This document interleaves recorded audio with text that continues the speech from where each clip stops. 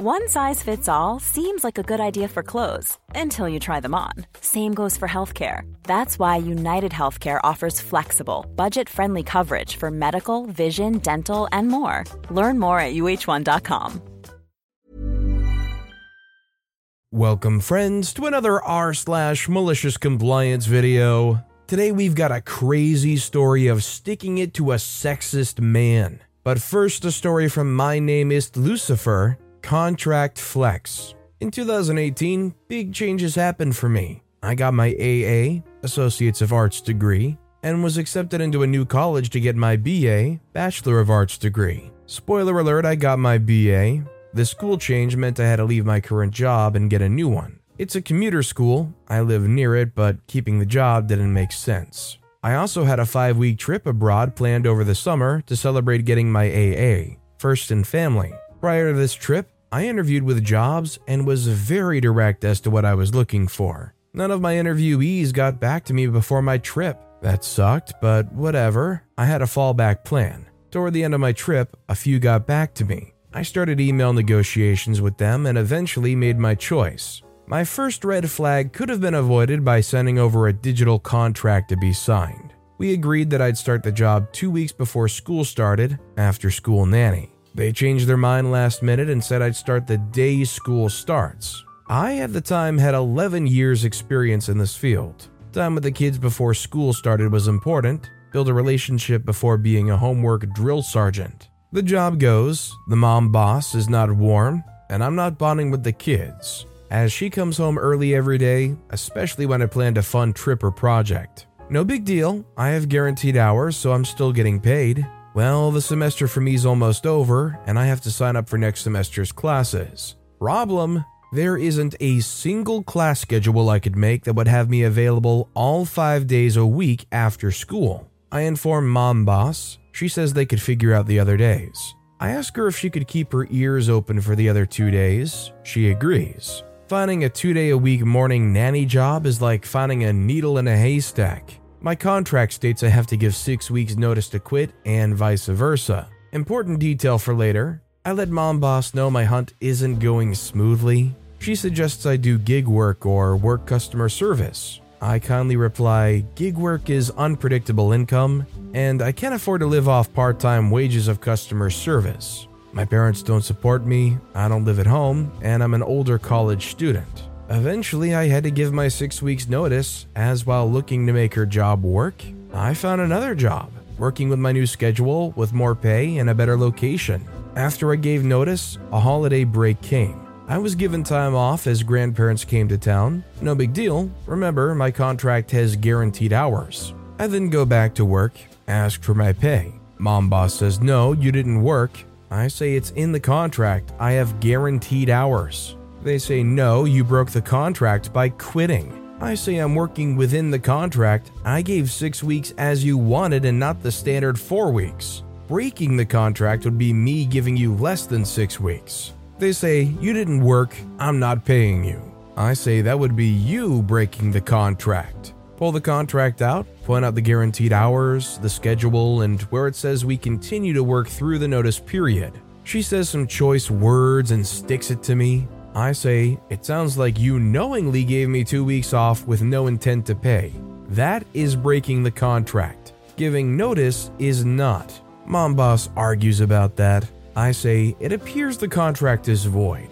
It also says if a breach in contract happens on your behalf, I'm to be paid my salary in full for 6 weeks and not return to work. I'm going to be nice and give you one last chance to think about your choices. Pay me for the 2 weeks and I finish out the remainder of the 6 weeks, or you magically don't have a nanny show up because you voided the contract and I flex my legal rights to force you to pay up. Mom boss's jaw drops, chooses to pay me, but as she does so, calls me a heartless witch and some other names. I say, really? Name calling? It says here under cause that is a hostile work environment, and I can just leave and get the full 6 weeks pay. Mom boss stuttering. I was then paid the 2 weeks in question, paid a 1 week bonus to not leave her in a jam, worked 1 week after that conversation before she found my replacement and let me go with the remainder of my notice period paid in full. Contracts are the best. Contracts are the best if you have a say in what goes into them and you understand what's in them.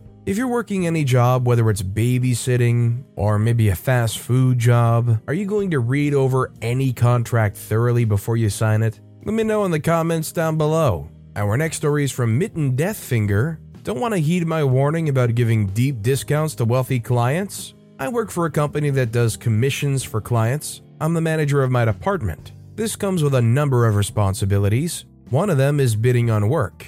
Last fall, I evaluated the current global situation and how it would be affecting the costs of our supplies and possible shortages as well as inflation. As a result, I priced a few of our pieces of work to help prepare us for the price increases that I had predicted, giving us an 8 to 10% profit upon completion. A well-known client came in and contracted us to do a rather large and time-intensive project. This individual is very well off and is in no way in any danger to be going broke anytime soon. However, this client complained about the new prices. He had contracted us in the past on certain items and wanted the same work done again, but seeing the new price, he complained to the boss and threatened to go elsewhere. The owner, my boss, decided I'd priced the work too high based on the complaints of this one customer. Previous customers had not batted an eye. Boss asks me to adjust the price down to be the same as the competition. Just so you know, the competition doesn't carry the same quality standards and often has a 2 to 3 year turnaround. I explained this to the boss, that my numbers were based on the increases from suppliers and subcontractors, who I speak to regularly. These companies we work with warned me beforehand about what was coming, and I took it all to heart. I had passed the warning on to the boss at the time, but it appeared he blew it off or forgot about it, and at the time of making the new price list, he didn't complain. It wasn't until this one, somewhat well-known local client rose a stink that he decided to bring the issue up with me. So boss insisted that we should be pricing lower to keep up with the competition, or we would lose this customer. Of course, I argued that it would hurt us in the long run, and all we would be doing is attracting tire kickers. He stood his ground though, and I didn't have the energy to fight him on it, so in the end, he's the boss and got what he wanted. So the time came to order the supplies and pay the subcontractors. The cost of these materials, as well as the work done on them, were 90% of the price boss had agreed to the customer. This is before my own labor costs were factored in. Boss sees the bill and gets really upset and asks me what the customer was paying to have the work done. I gently reminded him that this was for rich tire kicker customer, but because he wanted to retain rich tire kicker customer, he got what he wanted, but the company did the work at cost, and perhaps more with my labor factored in. Boss later came to me and asked me to make up a new price list. I told him I didn't need to. I did that last fall, and as long as no one gives deep discounts, we'll be in the green. He's listening to me now. I have respect for OP for doing what they could and trying to put warnings out where they could, but definitely the bottom line is the boss wants what the boss wants, and as much as a mistake as you might know it is, sometimes you just gotta let them fall on their butts. By the way, if you're enjoying these stories, make sure to hit those like and subscribe buttons down below so you never miss any of my daily videos. They're chock full of great stories like our next one from Alberty. All the software? Enjoy a 15-minute startup time. If any YouTube/podcast people read this, please pet your pets for me. My dog is literally right behind me, and I'm going to give him some pets for OP. So this is also a tale which fits to r/Tales from Tech Support, but I decided to post it here. I work for a large multi-million company in which software installation and removal demands admin rights. This is due to a large-scale hacker attack which occurred before my time at the company. As one of the few IT admins, it's within my responsibility to install and remove software for all computers. One coworker of mine's laptop had seen its final days and needed to be retired to its final resting place of Valhalla like all good warriors do. I got a message from him that he needed his PC swapped, and I said fine, and asked him what kind of software he needed. He responded that he used everything, so I should install all we could. Keep in mind that we have software specified for roles within the company, and our company is freaking huge. I sent him the whitelisted software list and again asked him, "What software do you need, buddy?" He answered that he couldn't be bothered to look through it and that I should simply install it all. Okay, my guy. I popped the back of the poor new Lenovo machine and changed the hard disk. The original one wouldn't be able to contain the amount of crap which was about to flood the gates. For an entire week, I would work on this soon-to-be cursed machine, which was receiving software installations like orcs coming in at Helm's Deep. I swear I could hear it cry for me to stop. But like a foie gras farmer, I just kept feeding it software. Here's the kicker.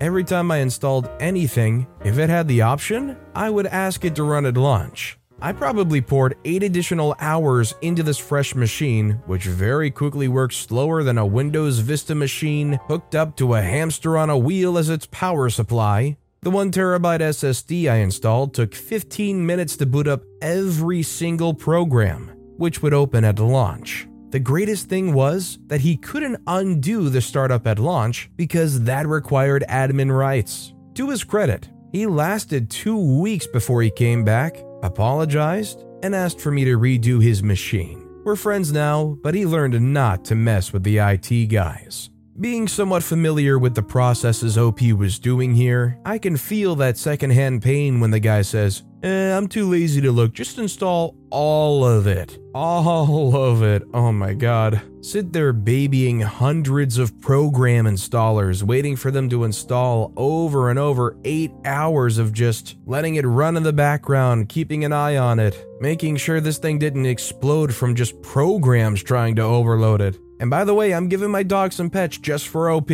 Our next story is from Priority. I can't let you back in because it would disturb the audience. A friend of mine went to a theater performance and got seats in the second row. Just as the show properly began, he had a sudden coughing fit. Try as he might, he couldn't suppress the coughs that kept coming non-stop. He was utterly embarrassed to be disturbing the show for everyone else, so he got up and moved to the aisle as quickly as he could, and swiftly made for the exit. It was at the exit that he was stopped by theater staff. Sir, if you leave the theater now, we can't let you back in. The show has started. They say, but I'm having a coughing fit and I'm disturbing everyone in this theater. Let me out so I can have unrestrained coughs to get it over with, and please let me back in. It would only take a minute. They say, I'm sorry, sir. Once you exit, I can't let you back in. They say, what's the reasoning behind that rule? They say, we don't want movements in and out of the theater to disturb the audience. After more pointless pleading, my friend gave up and decided to walk back down the aisle, distract the audience along his row as he clambered back to his seat, and continued to cough non-stop for a significant portion of the show, ruining it for dozens of people. This just makes me think of Spider-Man. Anybody else got that scene pop up in their head here too? They just feel like sticklers to me. The kind of people that probably are satisfied saying, no, you can't come back in once you leave. And our final story of the day is by Annoyed I Am. I don't want a woman to help me. About 10 years ago, worked at a big telecom co in the call center. I was the floor walker for the week, assisting my colleagues with difficult orders or customers. One of my coworkers, let's name her Amanda, waves me down and says the caller refused to speak to her, or any woman, and wanted a man to assist him. I'm dumbfounded. Does this still exist? Obviously, yes. I let her know that I have her best interest and had an idea and to play along. I sit down, pick up the handset of the desk phone instead of plugging in my headset, introduce myself, asked how I can be of assistance. They say, oh, thank goodness, someone that can help me. I need to know blah blah blah, and proceeded to ask a question. I responded by mirroring the question back to ensure I understand his concern, ask him to wait a moment. I then, without covering the microphone, say to Amanda, he wants to know blah blah blah, what do I tell him? She's confused at first because it's a simple answer that everyone knows. Then the light turned on. She answered me verbally. I then parrot the answer back to our customer. This goes on for many questions. Finally, the customer has all the info he needs and wants to make a change to his service. I then tell him that I must have Amanda place the order, as she clearly knows more about the procedure than I do, so she will be returning to the line. I placed him on hold while she reconnected her headset. He tried to belittle her gender. We had to show him who really was the one with power. I'm not gonna lie, I do really enjoy these stories of malicious compliance.